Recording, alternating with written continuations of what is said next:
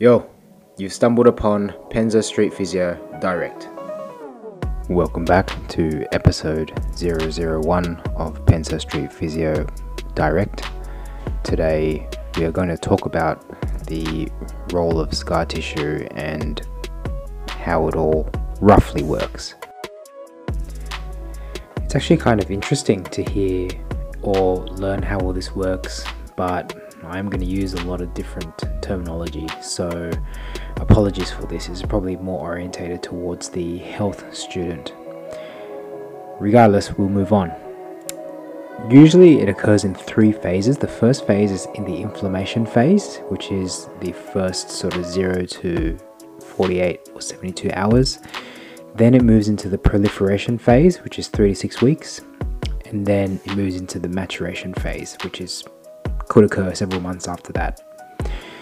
So in the first phase, the inflammation phase, what happens is that you get these cytokine molecules which basically signal movements of chemicals called neutrophils and macrophages. Basically what they do is that they remove all the damaged tissue. So it's like going to a job site and trying to remove all the crap first to create a clean sort of site so that you can actually start rebuilding again. The next phase is the proliferation phase, which means that these other molecules called fibroblasts get called in, and then they make what's called an extracellular matrix, which is basically scaffolding, and it gives the wound a bit of structure, but it also allows blood vessels to sort of grow, so which will allow you to get more sort of supplies in. Near the end of the proliferation phase, I'm pretty sure myofibroblasts get called in to cause wound contraction.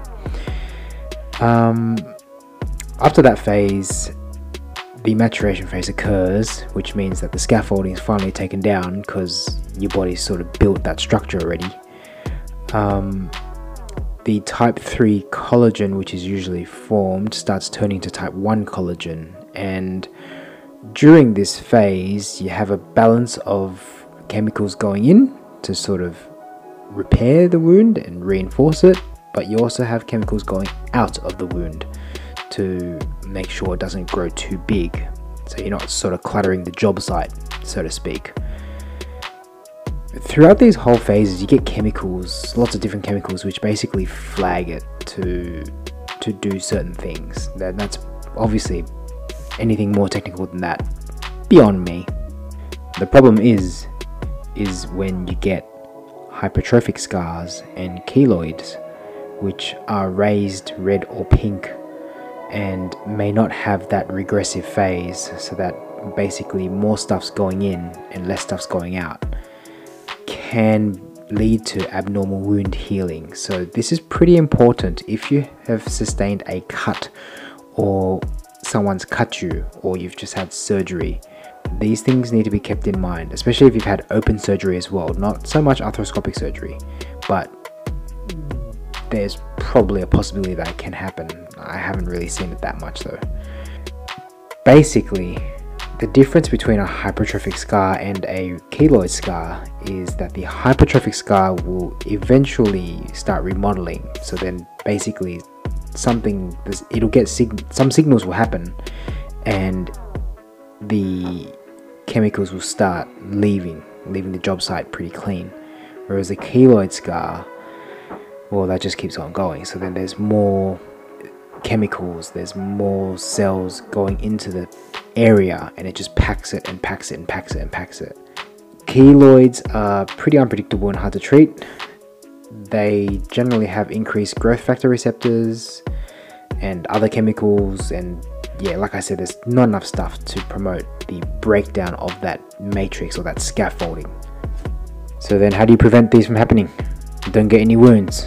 Well, if you've had surgery, you can't avoid that. So let's go to the next phase. You would probably be best to limit the stimuli for scar growth. So you got to make sure that the wound is closed, it's not infected obviously, and there's minimal to no tension on it ideally, but that's a balance between if you're having orthopedic surgery, for example, it's a balance in between keeping the affected area still to allow things to heal, but also be able to move your joints so that your joints inside don't get too stiff or your muscles don't get small or atrophy. Overall, generally, you just have to be nice. Please consider that you probably need to be eating adequately and getting enough nutrients in to allow your body to use the nutrients to produce those cells, which will help the whole process. But I guess if you have it, or if it's unavoidable, or if it's through genetics or simple bad luck, it is what it is. What happens? What can get done? Well, from what my limited knowledge is, you have some medical procedures, such as you cut it out, so you have surgical excision. You can chuck in a corticosteroid injection in. You could add silicone sheeting. There's compression therapy. There's external beam radiation therapy. There's pulse dye laser therapies. There's calcium channel blockers, anti-proliferative agents, interferon, retinoids, all sorts of different things that you could probably talk with your doctor about, and is obviously beyond this podcast, to try and initiate the formation, or not initiate the formation, initiate the removal of the excess material somehow, ideally anyway.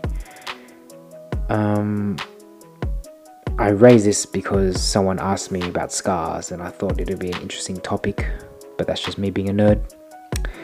So that is pretty much scar tissue, well, superficial scar tissue in a nutshell. If you have any problems, don't refer to me, consult a dermatologist. I'll see you next time. If you've survived this long, thanks for listening. Now, don't go off into the sunset and blindly do what I may have said or recommended. Seek proper advice from qualified healthcare professionals. Like, comment, subscribe, or book in if you'd like us to assist.